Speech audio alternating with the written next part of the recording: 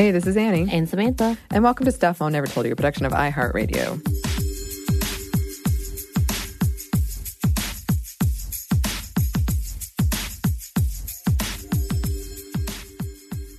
So today's episode, I'm very excited to present to you. And it's actually, it was a listener that got in touch with us and facilitated this whole thing. And we'll get more into that in a second. But we're going to be talking about sex and gender-based violence, or SGBV, in the Democratic Republic of Congo, or the DRC, and a trigger warning for discussion of sex and gender-based violence, sexual assault, and suicidality. And this one is so valuable and worth listening to, but though the topics that we discuss with our guest in this one are very intense. Right. So just keep in mind your mental health when choosing to listen or not listen, or what time.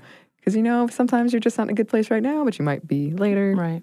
Just want to put that out there. And just to put it out there, our guests are really optimistic. Yes. In such dire circumstances, it seems. And they put a lot of positivity in what they're talking about as well. So it is heavy, but at the same time, it is still hopeful. Yes, absolutely. And it is not all bad at all.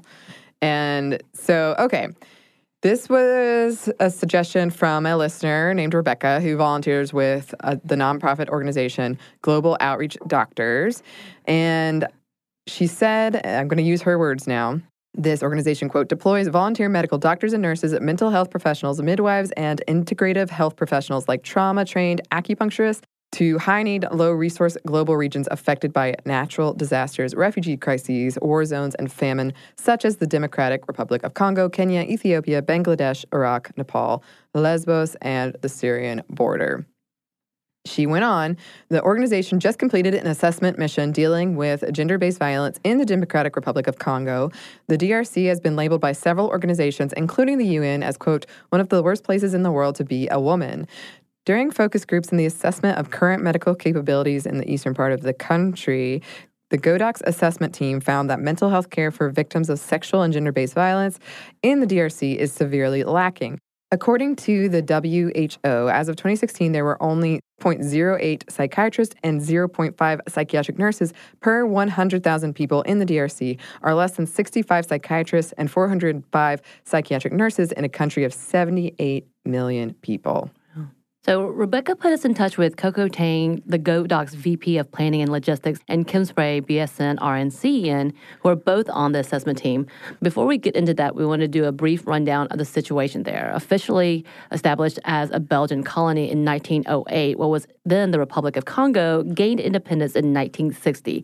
The region has since experienced political and social unrest and instability, violence, and periods of civil war, and millions have been displaced. Rape and sexual violence are frequently employed against women, and violence as a method of control, intimidation, and humiliation. So for most survivors, justice isn't really an option. The perpetrators range from soldiers to teachers to neighbors, and partly because of that, most women and girls don't report it. Those that do might be cast out from their homes and families. And on one day in November 2012, hundreds were raped, and schools are frequent targets. According to Congolese women's groups, things like an ineffective justice system, poor governance, and women's inferior social position all play into the sexual violence in the DRC. And while it is underreported, the numbers we do have are disturbing. Right. Recent obtained statistics revealed that about 1,100 cases of sexual violence are documented each month in various health zones, which amounts to an average of 36 victims a day. And the most affected population is comprised of girls aged between 10 to 17, although 10% of the victims are less than 10 years old. Congolese women constitute 53% of the DRC population. Their visibility and contribution to food security for the survival and running of the Congolese society is undeniable and internationally recognized. However, studies and recent investigations show that the position of Congolese women in several domains of national life remains low in comparison with men. Access of women to decision-making tables as well as to national economical resources and production factors remains very limited. The situation has deteriorated in latter years with the negative effects of wars in repetition to the current persistent insecurity. In fact, 61.2% of Congolese women live underneath the poverty threshold against 51.3% of men. while 44% of women cannot attain economical timeliness. And furthermore, in the DRC, the situation of gender-based violence, particularly domestic violence on women and young girls, is very worrying. Collected national data on various forms of violence against women demonstrates how it strongly correlates with the underdevelopment. In conflict-battered DRC, gender-based violence, including sexual violence, has reached epidemic levels. In 2018 alone, close to 26,800 cases were registered, but many more have not been reported for fear of retaliation because of the limited monitoring and reporting systems in place, which don't cover all affected areas in the country, and because of security and access constraints. Humanitarian partners have been advocating for more funds to be able to provide survivors with post-rape kits within 72 hours. And safe spaces where they can get dedicated psychosocial support. And the 2019 Humanitarian Response Plan requires $1.7 billion to reach 9 million people. Of those, 5.7 million people require protection services. To date, the appeal remains only 12% funded. And we can't forget the consequences beyond the trauma of rape, like dropping out of school, pregnancy, forced marriage, STIs, things like that. And just so you know, early marriage is a common practice, and an estimated 74% of women between 15 and 19 years of age are married, and mostly in the rural area. The legal minimum age of marriage is 15 for women and 18 for men. And because of this, in the more rural areas, girls as young as 13 are forced into marriages in order to provide for their families. So clearly, this is something we should be talking about, but it's one thing reading the statistics, and it's another thing being on the ground talking to those who are impacted. We talked with two amazing women, Coco Tang and Kimberly Spray. Seriously, their resumes... It's a novel. Outstanding, astounding about what they experienced when they went on an assessment mission around sex and gender-based violence in the DRC. And we're going to get right into that. But first, we're going to take a quick break for a word from our sponsor.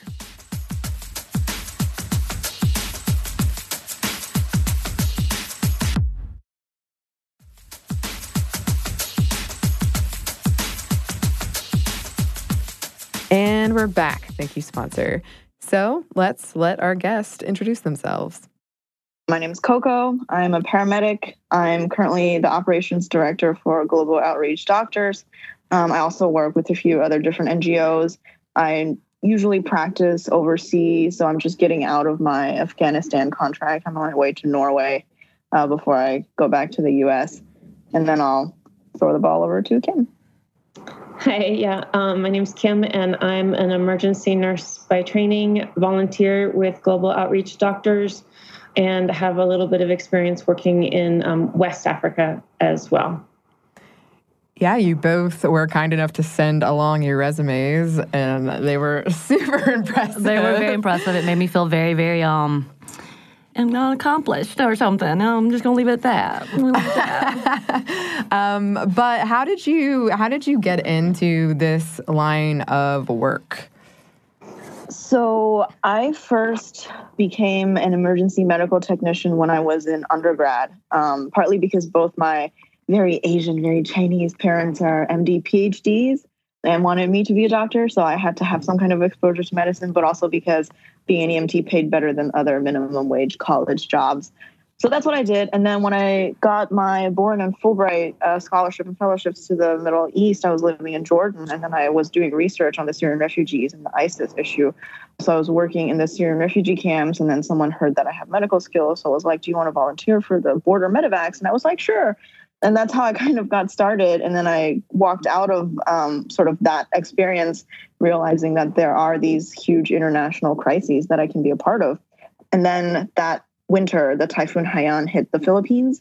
So then I immediately signed up to volunteer there. And then as soon as I graduated, I went to Sierra Leone at the height of the Ebola crisis to do this community outreach thing. And then it just kind of snowballed from there. I think Kim can attest to this too. Like once you kind of meet someone in this weird little community, you get networked and sucked in. And then before you know it, all these organizations are asking if you are available for this mission or to submit your availability for this other mission and stuff like that.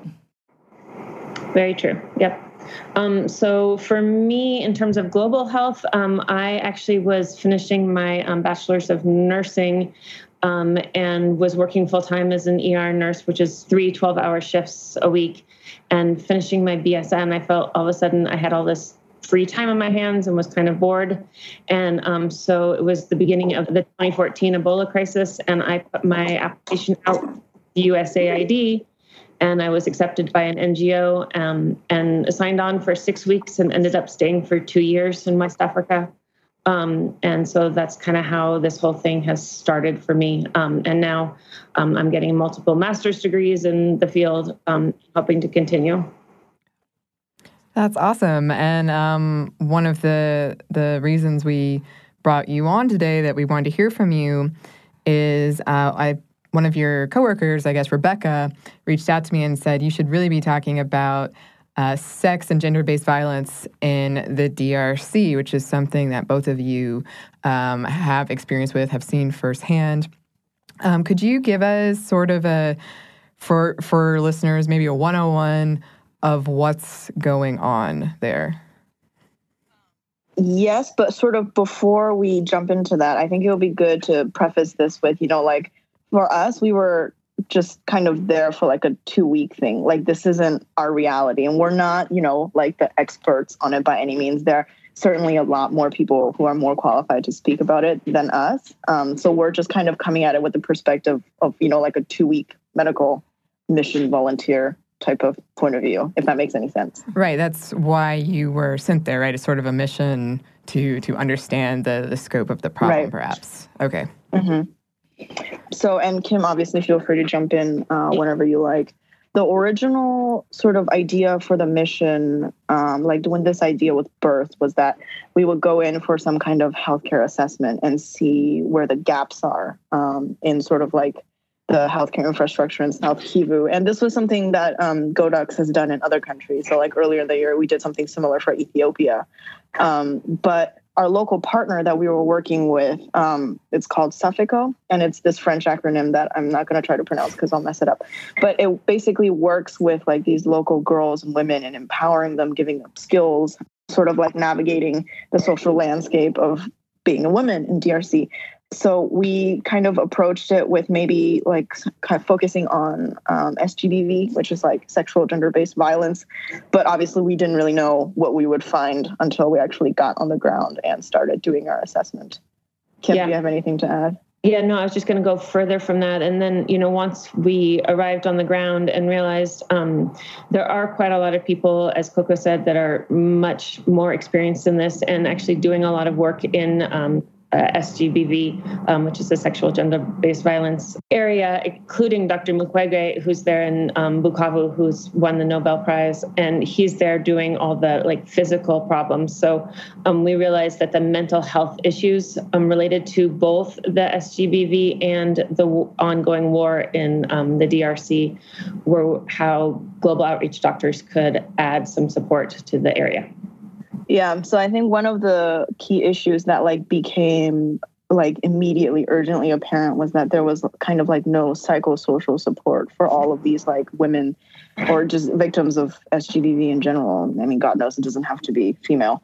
But like I think the statistics are right now something like 0.8 like psychologists for like 100,000 people in Congo. And I think when we were there was maybe like one psychologist that was working in the entire South Kivu area. So this was like a completely kind of like foreign territory for, I think, the healthcare providers there. And even in some of the interviews that we were doing, it's like, what are you doing after your assault to kind of help you get over this? And a lot of the answers we got were just, maybe some support groups, or sometimes I can talk to my friends. But it was just like a complete lack of this particular support. Even so much so that the providers didn't realize that this was an issue. People would show up to the hospitals and or clinics complaining of kind of generalized body aches or just hypertension was another big one. Yeah. And really, if you dialed down, you found out that there was some trauma, whether it was SGBV or related to the war. Doesn't really matter. It was just a trauma. And really the underlying problem was the mental health issues that nobody had been addressing there at all in any way. They don't have the medicines available. They have very limited support. The women don't really feel like they can even discuss it with each other very much. And certainly across gender lines, there's really no discussion on this problem. Yeah. When we were doing the research for this, there were just so many stories, so many women who were talking about it. And I do think that it's something that we don't think about a lot is the mental trauma. Like people who've experienced it do. But if you haven't, then it just doesn't occur to people that this is a huge gap, that would cause all these other things. Yeah. And I think in sort of that region in general, I mean, I think people kind of treat it as like a tired or talked out topic almost, you know, like it's known that DRC is like the rape capital of the world just because of its like violent recent history. But also like this issue has been eclipsed by a lot of other issues, you know, like the M23 rebellion or like the recent Ebola crisis. Like this has sort of kind of become like a back burner topic. And even when I was coming off of the mission and reaching out to some of my journalist friends to see if there might be potential interest on writing about kind of like what's going on with these women, sort of like how years, decades after these conflicts, like there has been no respite for them. And the response has been, you know, there will be no interest for such an article. It's like a talked out issue. Wow. I don't know. It's just like very sad. That is so disappointing that something can be talked out when it's people's lives that we're talking about and how they're affected on a daily basis in such an awful, traumatic way. That's really saddening.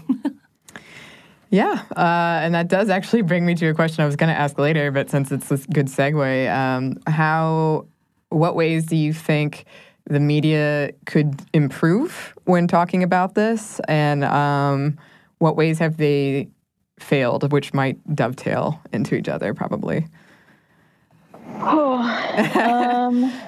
Like in Congo in general, or kind of like sexual violence as a broad topic? Both, honestly. Both, yeah. And Kim, if you don't mind, I'll start with sort of like a personal experience. So actually, before this Congo mission, I was in Ethiopia on a different mission, and I was actually sexually assaulted by an Ethiopian local there.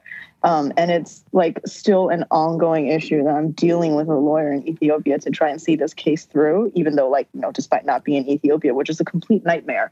And I had just like reaching out to some of like the local newspapers to see if there might be interest in sort of like outing this guy that lives among their midst and is a well-known sexual assaulter and, you know, like thief of like foreign tourists. I got like zero response. And I think it's just like, it's not popular news, or it's like talked out news. Like I was saying before, like, oh, another person got assaulted. What were they thinking? You know? Or the other end of the spectrum is like, who cares about that? Like, that's so like a non-issue. And that, I guess that's sort of like Ethiopian media. I can't really make a broad comment about like U.S. media without writing a book about it, or I guess how much time we have to talk about that for like 2-3 hours. Kim, what thoughts do you have? I don't know. I don't have really great thoughts on that too much, really. It is a huge topic, and there's, you know, so many different parts of it, right? That, you know, people need to feel free to address their issues and recognize that there are issues. We also need to recognize that it's a problem in the world. But you know, our DRC mission was kind of more focusing on how can we get the local providers to help recognize that this is a problem and then treat it as such. I do kind of just want to add also, and this really hit hard for me when I was asked this question. So one of the local women, I can't remember which one of us did her interview, but she was asking like, so are you, she, you know, like recounted for us, like probably her worst moment in her life, like talking about her sexual assault. I think she was gang raped or something. And then she was like, so are you going to do something? Like, are you going to like help me with it? And, you know, we had to give her a very painful answer of like, no, we're here for the assessment. Like all we can do right now is collect your story. And it kind of like reminds me of the times that like I've worked in other refugee camps or in like vulnerable populations where my job wasn't, not as a journalist, but even as like a humanitarian worker, my job was to collect their stories or like turn them into data and numbers. And, you know, in the same vein that journalists just turn them into like names and words on a page. But for them, that's like their lives. Like they're telling you their worst moments and then not knowing if they'll ever kind of see any recourse from the information they give you. And even if it does, it could take years, months, what have you. And I just think that's like a very painful thing for them. Right. Yeah, absolutely. And I know a lot of cases go unreported because there is a fear of retaliation or just almost like, well, it's going to be painful and I don't know what I'll get out of it. Yeah. That's very true. But the other part of this is the problem with, Western medical missions kind of issue of, like we show up and then, the white doctors are there and everybody wants to get seen and because we're going to solve the day. And that's not the way that the world is going to get better. The world's going to get better by empowering locals to do the same work. Right. Because we are not the, all powerful people. We are just the same as everybody else. Right. And I just want to add like one last point. Like I just like recalled an instance where I was working in a refugee camp in Jordan, and this group of, I forget which newspaper they were working for, but they wanted to come in and interview the children, and they were working on like a specific topic. Like their question was like, what do you dream about? And like in sort of organizing this and watching how the children failed to comprehend this question, because they were just like, what do you mean what we dream about? Like we dream about our old homes, like being at home, like we left our houses, like, and I think that's kind of where maybe Western media fails a little bit, is like taking these questions that we think our audiences would be interested in, but are completely out of context for the population that they're trying to interview. And I don't know if I'm like articulating this correctly, but like that question was like so out in left field for those refugees. Like they were like, I don't even understand what you're asking. But for us audiences, like a Western audience, is like, oh, what do you dream about? It's like such a high, like consciousness, like surreal topic that for them, they can't even get food or water. Like, what does it matter what they dream about? Right. Yeah, I think that's perfect, Coco. Yeah. Well, now you got me two questions I need to ask. You're putting so much out here. The first question I want to ask is, did you have a lot of women that were willing to come forward? Was it easy to obtain that information? Because obviously they probably interact with, again, groups of people that come through trying to get and assess or maybe try to help or not. How often would you have pushback, and how often would you have like a flood of people coming in? Yes, I want to talk. I want you to know what's happening. I think we had mostly like floods of people who were willing to talk to us, but I think it was more under the assumption that we were there to do something or like fix it. Yeah, no, I agree. And working with our partner, Safeco, they kind of, said, hey, they're coming and they want to talk to you. And so we would have, hundreds of people there in the morning that wanted to talk to us and were willing.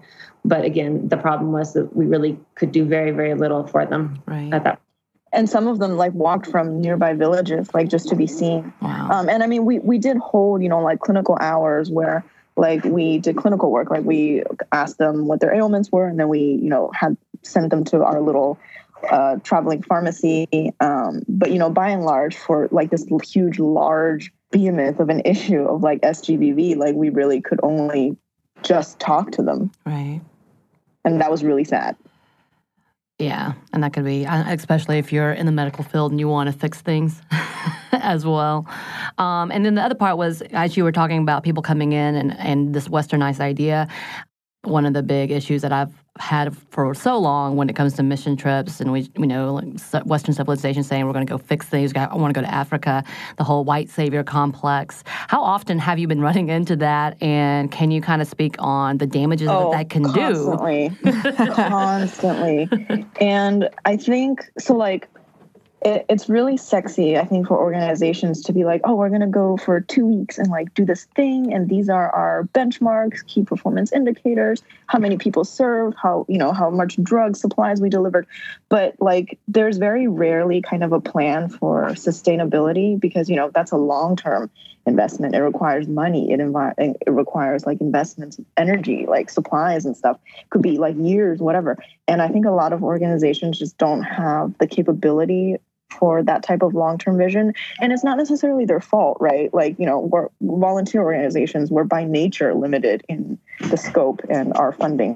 I think lacking this makes this kind of industry sort of very myopic in its application, because when we arrived in some of these places, they were like, oh, so you brought us drugs, right? Like, you're here to see our patients, so our doctors don't have to work for the days that you're here. Like, they really just expect you to do this work for them, and then they'll just go back to life as normal. And then another group will come do that work, and then they'll go back to life as normal. Yeah, no, I completely agree with that on all sides, right? Because as the Westerners going, people think, oh, I'm gonna go help for 2 weeks, but that's really just barely a Band-Aid, right? And really, what needs to happen is a longer term solution. I mean, and of course, there are emergency situations. 2 weeks is perfect, right? Like a typhoon or a hurricane or an earthquake, that's no problem. You can do that acute care. But for the most part, you need longer term care. And, that's why Global Outreach Doctors has been able to, connect with these 30 plus, psych advisors from the United States to start doing some education in the Congo with the providers that have joined us as part of our DRC group. So that helps. Yeah. So I think what makes sort of our outlook on this Congo mission a little bit unique is we are trying to implement a much longer term plan, and not necessarily in terms of sending teams over and over again, but sort of empowering the local providers to take charge and ownership of their own healthcare system. We've with Suffolco and our local partners have helped nominate these community champions who could potentially apply this clinical psychology training to their own communities and hold workshops for their own people instead of having these Muzungu doctors come in and speak to them and then leave for 2 weeks. And I think sort of if this idea could be more widely adopted by other organizations, it could really change the face of humanitarian work. Yeah, definitely. And I remember one example for me was we were inundated with hundreds of people wanting to be seen. And I was kind of doing my ER nurse triage. And there was one lady I was completely concerned about and said, she has to come next. She just was not acting right in any way. And I didn't really know what was going on in terms of... Oh, this was the one that fainted in the middle of the line? No, not that lady. This is actually... so many stories. Yeah. But, and so I said, we have to see her next. And all the locals just came up to me and said, oh, no, don't worry about her. She's just crazy, and they kept saying, oh, yeah, okay, yeah. I remember she's just crazy. And I pulled her in next to be seen, right? So she kind of skipped ahead in the line because she definitely looked the sickest in the line. And as an ER nurse, that's what I'm used to doing, is picking the worst. And, and it became quite obvious that she was schizophrenic and, was having some major problems. And we don't know why, because she's just not able to communicate in that way at all at that point. But more than getting her any help, it was the other Congolese realizing that she was a real person and did have real problems. It wasn't just, oh, she's crazy and we can leave her there. And we all get to get seen because, we have some other issues that, those are the major issues that need to get dealt with. Right. But you think about it in sort of their point of view, how often does a person get dismissed for just being a little off or crazy, but it's actually they might maybe having PTSD or some really serious underlying medical issue that they just get brushed off as oh, she's crazy, don't worry about her, or whatever. Right. Yeah. One of the first episodes we did together, we did a mini series on trauma when we first started. So we've talked about those kind of those negative health outcomes that can be associated with it. A lot of the stories I read, just seeing things like STIs and pregnancy and all these just things that sort of... Yeah. Women used to get burned for existing, pretty much. Right. That was definitely one of our big conversations. And that's, I've been in social work before this world. And one of the things that Georgia and the U.S. has finally started talking about is trauma-based an evidence-based therapy instead of just diagnosing with random things here and there and saying, oh, that's just their behavior, understanding a majority of their diagnosis and their behavior is due to trauma. And knowing that that's only starting now for the U.S., can't imagine what that looks like for the rest of the world. Kim, do you remember that one patient? She was like an elderly lady, and she came to us like genuinely fearing for her life because she was like ostracized by her village because some kind of like sexual trauma happened to her. And then I think she had a family member die. So then her village like thought she was a witch or something. Wow. And then she was like ostracized in her tent. Like people don't approach her. Like sometimes they threw stones at her. Like, do you remember that one? And she was like begging us, like, please help us. Like, I can't stay here. I'm going to die. Like they're going to kill me. Oh, yeah. Wow. I remember that. And I think that wasn't the only time I heard that, after some sexual based violence happens, that then you're considered, ostracized. Untouchable. Right. Yeah. Even so much so that the children of rape cannot go to the normal schools, have to, are also ostracized. So it's a continual process. Obviously. Oh yeah. And so we had this one like super young teenage girl. She was gang raped, and then to the point that she had like a rectal anal fistula, and she like did not speak for I think 2 years, and even at like our interview, like she refused to say anything to us. Like I think her mother or her aunt or something like talked for her and recounted her experience, and she was just like catatonic, like zero affect. It was really depressing. Yes. Yes. I think that we're going to backtrack a little bit just to get all the information. But can you, because you've said it a few times, and obviously it's what you were with, can you explain Global Outreach Doctors and what it does and what its mission is? Sure. So Global Outreach Doctors, we are a nonprofit medical organization. We send volunteer teams of healthcare providers to, like high needs, low resource areas, parts of the world. And our missions range from like healthcare augmentation to like various responses to like assessments, really. So I can name a few like recent ones. Obviously this Congo one, it was a healthcare assessment. We did another assessment in the Gondar mountain region in Ethiopia last year. We also went on like supplied volunteers there was a U.S. Southcom Navy trip in and around the Caribbean and South America, sort of to help out with like the Venezuelan refugee crisis and all the IDPs and refugees that were displaced from that conflict. We've also like sent people to Mosul in 2007 during the anti-ISIS offensives. Currently, we're like working on a project to support the dengue fever outbreak in like the Marshall Islands. So, there's a variety of missions that we're involved in, and they're not always sort of like in the same sphere.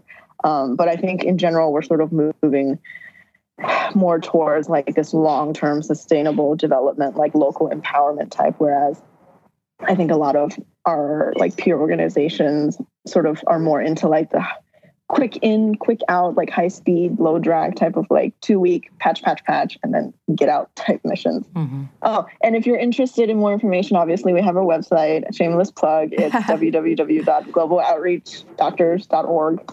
Awesome. Normal spelling. We love shameless plugs. It's great. That's exactly what we need. Yes. Okay. So going back to this mission in the DRC, could you what was kind of a general just day like there? And then what data did you end up with? If you can is there any like analysis or like from what age to what age, how many women did you see or people? I can talk a little bit more about like the day-to-day stuff because I manage the logistics, and then I'll kick it over to Kim to talk about the data stuff because she was definitely more involved with that part. I wouldn't say that we had any day in like the 2 weeks and some extra days mission that were the same. Like every day was either moving from one place to another or seeing patients at this one place or getting ready to go to another place. At one point, like we had questions about our security because the area we were going into, there's been known rebel activity and violence in that area. So then we had to take a flight in, but then it had to be like a MONUSCO helicopter because like the charter flight canceled. So then our team got split. So then like the people who had flights out of Rwanda really early went on the UN helicopter, but the rest of us were like stuck in this enemy-surrounded mountain village for like a few days with no internet. I don't know if you've ever seen like this movie called like The Tears of the Sun, but one of my security contractor friends, when I told him about it, he was like, Coco, that's literally the plot of Tears of the Sun. Like, if you were there for a few more days and I didn't hear from you, like, we would have sent several bearded men to go rescue you guys. I mean, obviously it didn't come to that. I mean, it was a beautiful place to be stranded, and like the locals treated us like family, and it was amazing. Every day dealing with some aspect of the logistics of being in that part of the world. Yeah. So then talking about the data, so we did assessments in all the different hospitals or clinics that we went to on both depression and mental health. So the scoring systems we used were the PHQ-2 and PHQ-9, which are both regularly used in the United States for depression. And we also used something called the Refugee Health Screening 15, which has obviously been studied only for refugees and or traumatized patients. So people would come to us and we would say, are you a refugee or do you have some serious trauma? And if they said yes, then we would use that RHS 15. If they said no, then we would just use the PHQ-2. And if the PHQ-2 is positive, then you move on to the PHQ-9. So obviously, sorry to add that like refugee is a broad term also, like including IDPs, because a lot of these internally just people, moved around DRC because of like nearby violence and stuff like that. Yeah, that's very true. Sorry, continue. No, thanks. But most people said yes to the been either a refugee, IDP, or had some severe trauma. And so we would score them on the RHS 15, and 100% of the people that we used that on scored positive for severe trauma. And then the PHQ. I remember like at one point you got to question 4 and then just like didn't bother asking the rest of the question because you were like, oh, they're positive. Let's move on. Yeah, no, very true. Yeah, we were so overwhelmed and so busy with so many people that we didn't always get to every single question, because once somebody was positive, had a positive score for it, then I was just like, they're positive. I don't care for the rest of the questions. And we just need to get them to some assistance if we can. And really, again, this was more about teaching the local providers that these are important questions to ask on every single patient, because you don't know if the lady who shows up with belly pain is really there because she has some mental health issue, rather than just giving her some medicine for her supposed belly pain and sending her on her way. So that was, I think, the big learning experience. And for me, sitting with local nurses and teaching them how to ask these questions appropriately and realizing why it was important was really the highlight, getting to know these nurses and getting them to understand that this is important to their community and how they can help their community. Yeah, and I think so. We also did like gendered focus groups. And obviously we had larger groups of women who were involved with these focus groups than like the men's groups. But like even being able to explain to them, like, in a safe like crowd setting, that like not all of your symptoms are because you're sick. Like you could be like somaticizing your psychological issues. And I think a lot of them just didn't know that that was a thing. So, you might not have headaches because you have a brain tumor or something. You could be having headaches just because you have psychological trauma and it's manifesting as this physical issue. Right. What was the age range of people you saw? A wide range. Yeah, very wide. Yeah. I mean, I would say it was the entire range. I mean, in terms of SGBV, obviously the babies weren't, nobody mentioned that, although I think we had 4-year-olds or stuff with SGBV, but we certainly saw, babies with malnutrition and malaria and other things, but then all the way to as old as possible. I mean, like definitely postmenopausal age. And like they, whatever age range, like they had legit questions. Like there were elderly ladies who asked us questions about like what to do about certain sexual situations, like just as like the young ones do. And, mothers who were asking like, what should I do for my 6-year-old daughter who was gang raped? Like and one lady, so like, she didn't ask this to me, she asked my colleague. So like her question was, so like, what advice can you give us, as a Congolese woman in this environment? Like, what can I do And our colleague answered this question, and I wasn't there, but Kim, maybe you were. Like, she handled it very well. Like, and because I definitely I would not have had any idea what to say. But she was like, I know your situation looks really bleak, but it's important to have this kind of solidarity, feel open with each other, and support each other. I can't replicate her super eloquent answer, but it was just like a lot of those types of questions that made you turn your head a little bit and do a double take on yourself. Mm-hmm. Mm-hmm. Yeah. And I sort of going off of that, a lot of news media call the DRC the rape capital of the world or the most dangerous place for a woman. And I did read a lot of articles written by Congolese women who are saying, yes, the situation is really bad, but there's also a lot of sisterhood and solidarity and strength here and resilience.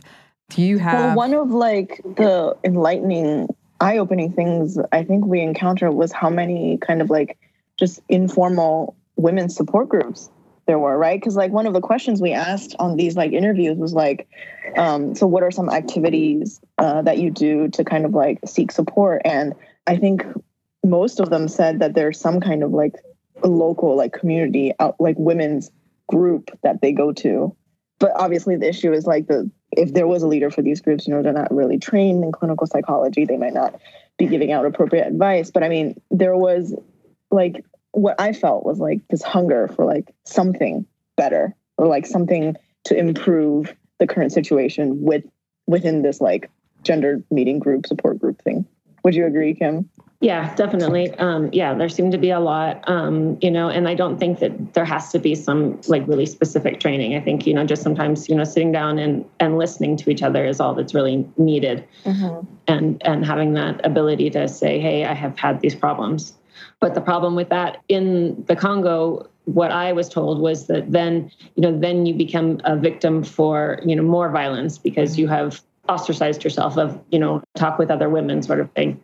So that's it. Or actually, I can't remember which village it was, but someone was telling us how she was being targeted because she was championing this effort. And then that was kind of a target on her back because she was sort of sticking her neck out on behalf of these other women. Right. Well, we even had that one woman who had been just attacked and macheted just, in the last week because she was a champion for it.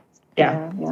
But the other part of that I also want to mention is, I mean, although, going back to the Western media kind of question, is although it's important to discuss all of these things and realize that this is happening in the world, I think it's also important to discuss how beautiful and great the Congo is. Mm-hmm. Yeah. I loved it there.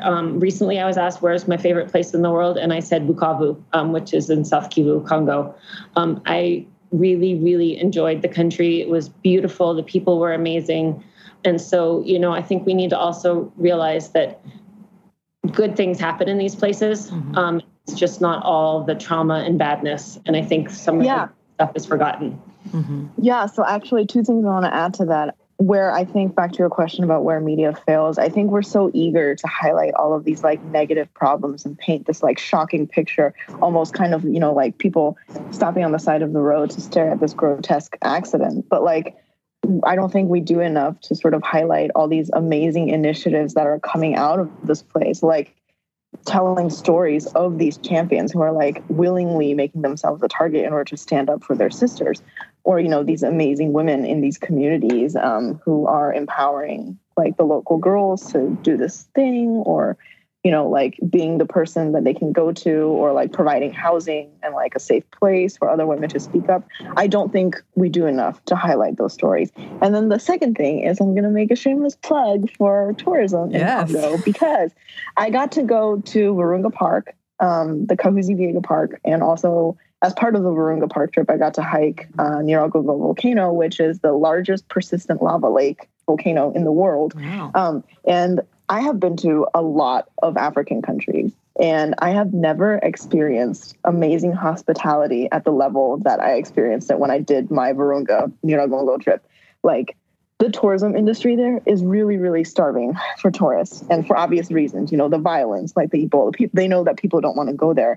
So when they have tourists who, are, I guess, crazy or brave enough to visit there, they're like, they express their gratitude in such a genuine, almost heartbreaking way that, like, I don't know, like, I bought a stuffed gorilla, even though I like rarely buy souvenirs. I bought a stuffed gorilla just because it supports like the local community there, because like the women there, they make it, and they, you know, the money goes back to the rangers who protect the gorillas and stuff. So it's, you know, your audience, whomever's listening, like, visit Congo. It's perfectly safe. You will have an amazing trip, and the hospitality there is amazing, and you will not regret it. Like, literally, I was within feet distance of the gorillas, and it was like a spectacular experience.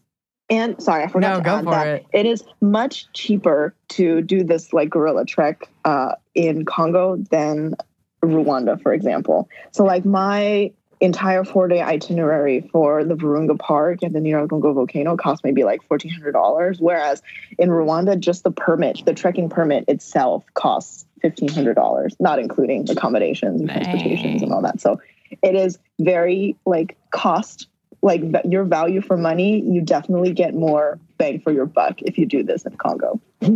All right, there we go. Side note. So yeah, I love this. We got 2 shameless plugs.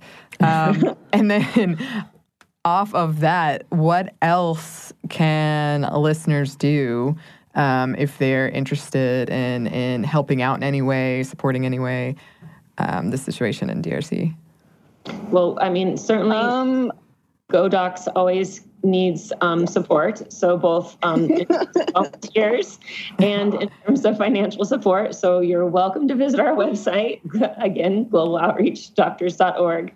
But it doesn't have to be us, you know, like if you're passionate about a particular issue, like I'm sure there's no shortage of organizations that are working on that issue. I would say like do your research. I always try to support like sort of more grassroots local organizations than like large international ones like ICRC or Red Cross, just because like I want my money to go where I want it to go as opposed to like overhead. And if you do your research in a particular area or issue that you're interested in, you find an organization that works in it, you know, I would just reach out to them. Maybe you run a podcast that could highlight some of these issues. There you go. If you have deep pockets, you know, like, you know, money goes a long way in parts of the world like that. Mm-hmm. And also if you have skills and would like to volunteer, you know, like GoDocs and some of the other organizations I work with, we're always looking for like volunteers who can come on and join us on these trips. So there's definitely an abundance of ways to get involved.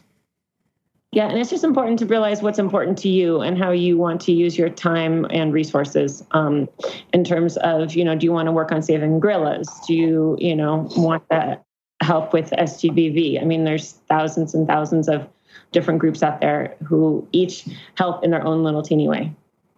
Yeah, and also I think just like keeping the conversation alive goes a long way too. As a society, there are certain topics that we kind of shy away from talking about just because it makes people uncomfortable or whatever. Sometimes when I mention instances of like sexual assault that happened to me, like a lot of my guy friends are like, what? That happens? And it's like, yes, I'm a woman. But like, you know, keeping that topic alive, like bringing awareness to it, not just as people who live in the West, but like, you know, did you know that in Congo, blah, blah, blah happens, or in this other part of the world, blah, blah, blah happens. And like, what are we doing about it? You know, if you keep it in someone's, you know, like the back of someone's mind, like, and they happen to be in a position where they can do something or like influence policy in any way, you really never know when some of these topics and connections may come in handy. Yeah, I mean, and another part that reminded me is Eve Ensler with Vagina Monologues. It came out of the DRC. That's where she originally worked with Dr. Mukwege. So, I mean, even that has expanded the conversation a little bit. Awesome, yeah. So one of the things we ask, as you've been sharing what you do, I would say it's very stressful, or can be very stressful, perhaps. What are things you do to take care of yourselves? Actually, so I'm not very good at this. My strategy for coping is just to keep myself as busy as possible to the point where I don't have any time to dwell. So like I finished my contract in Afghanistan a few weeks ago, and since then I've just like been on the road nonstop. And in fact, I'm calling you from Moldova right now. Yes, and we appreciate that. And the day after tomorrow, I'll be doing a polar medical training thing in Norway, and then I'll go back to the U.S. And then literally the day after I get back, I go straight to work. So my strategy, which personally works for me, but I can't prescribe to anyone else, is that I keep myself literally so busy that I don't have any time to dwell on anything else. Mm-hmm. Yeah. And I mean, I think this is a huge problem, with medical professionals even in the United States, even that don't, adventure to any other place. And so I think that's another huge topic that needs to be discussed. Because I don't think we do a very good job as a culture. I certainly spent 20 years in the emergency room and reached a burnout phase and had to leave bedside nursing for a while because of that problem. So, recognizing that it is a real thing, that it affects everybody, and it may not hit you on the call or the situation or the mission that you think it's going to, but, something else, it's going to hit you then. So recognizing it. And just as we suggested with, the women in the DRC, I think it's important for us to talk that it happens to everyone.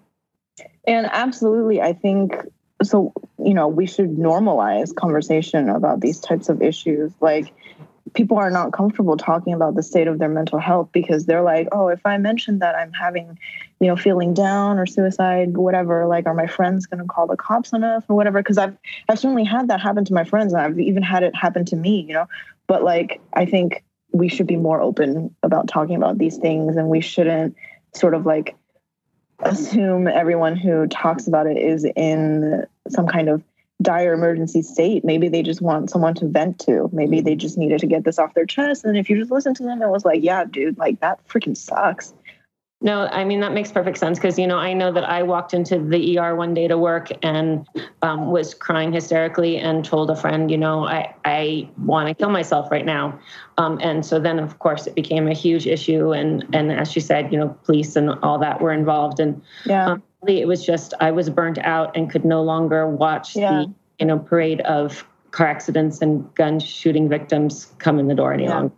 I joke about sort of maybe like some people consider morbid, but like I joke about sort of morbid topics a lot. Like I recently made a post that was like, does anyone get this feeling where it's like, I'm not trying to actively kill myself, but like if I walked on a grenade or, if I stepped on a landmine or a grenade landed in my lap, I wouldn't exactly be mad. And like a ton of people actually like messaged me privately. I was like, dude, yeah, I know exactly how you feel. And I think so many of us, it's not that we're necessarily just like suicidal, but we have these kind of like self-destructive nihilistic feelings and we have no outlet for it because we're so afraid of being ousted. Do you know what I mean? Mm-hmm. Yeah. Yeah. I completely agree. Yeah. We've talked about that many, many, many times on this show. Burnout, and especially in the medical profession. Yeah. So yeah, normalizing it is definitely something we should be doing, and hopefully we're moving that way. Okay, so now that you've done this assessment mission, what are the next steps? What happens now? So now we have the 30-plus advisor group that are medical professionals, mostly psychiatrists from, places like Harvard, Columbia, Mount Sinai, other prestigious universities and medical centers that are doing telehealth education providers in the DRC to help them learn how to address some issues. We're trying to gather a supply of medicines to provide them also, but that's, a little bit harder. But at least teaching them how to assess, diagnose, and then treat people at a very basic level. Yeah, I think so. Our long-term goal with this project is to sort of like be able to build up the local indigenous capacity, like help them help themselves, like teach the trainer or train the trainer initiatives, if you will.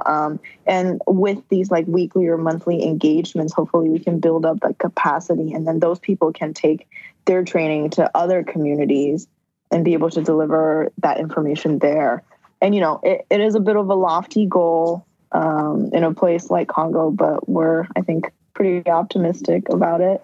And, of course, there's always the potential for future teams to go, particularly like working in clinical psychology, like a little more on hands training, like bringing up these community champions and giving them not only like the in-person tools that they need, but maybe also sort of like some of the clinical knowledge, like prescriptions or like pharmacology, stuff like that.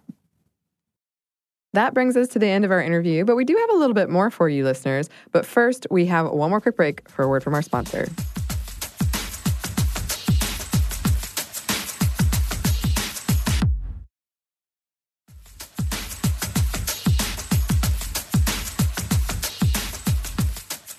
And we're back. Thank you, sponsor. And we did want to end on some positive things on the horizon for the DRC that will hopefully improve the sex and gender-based violence going on there.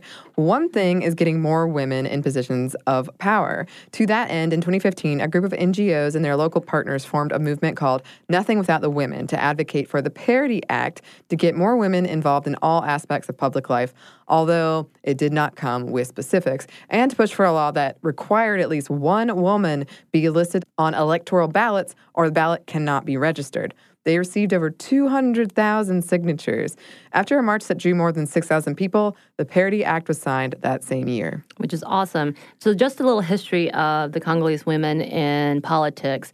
So Congolese women are not effectively represented and have never really participated in the governance of the country since 1960, which is the year of the independence of the country.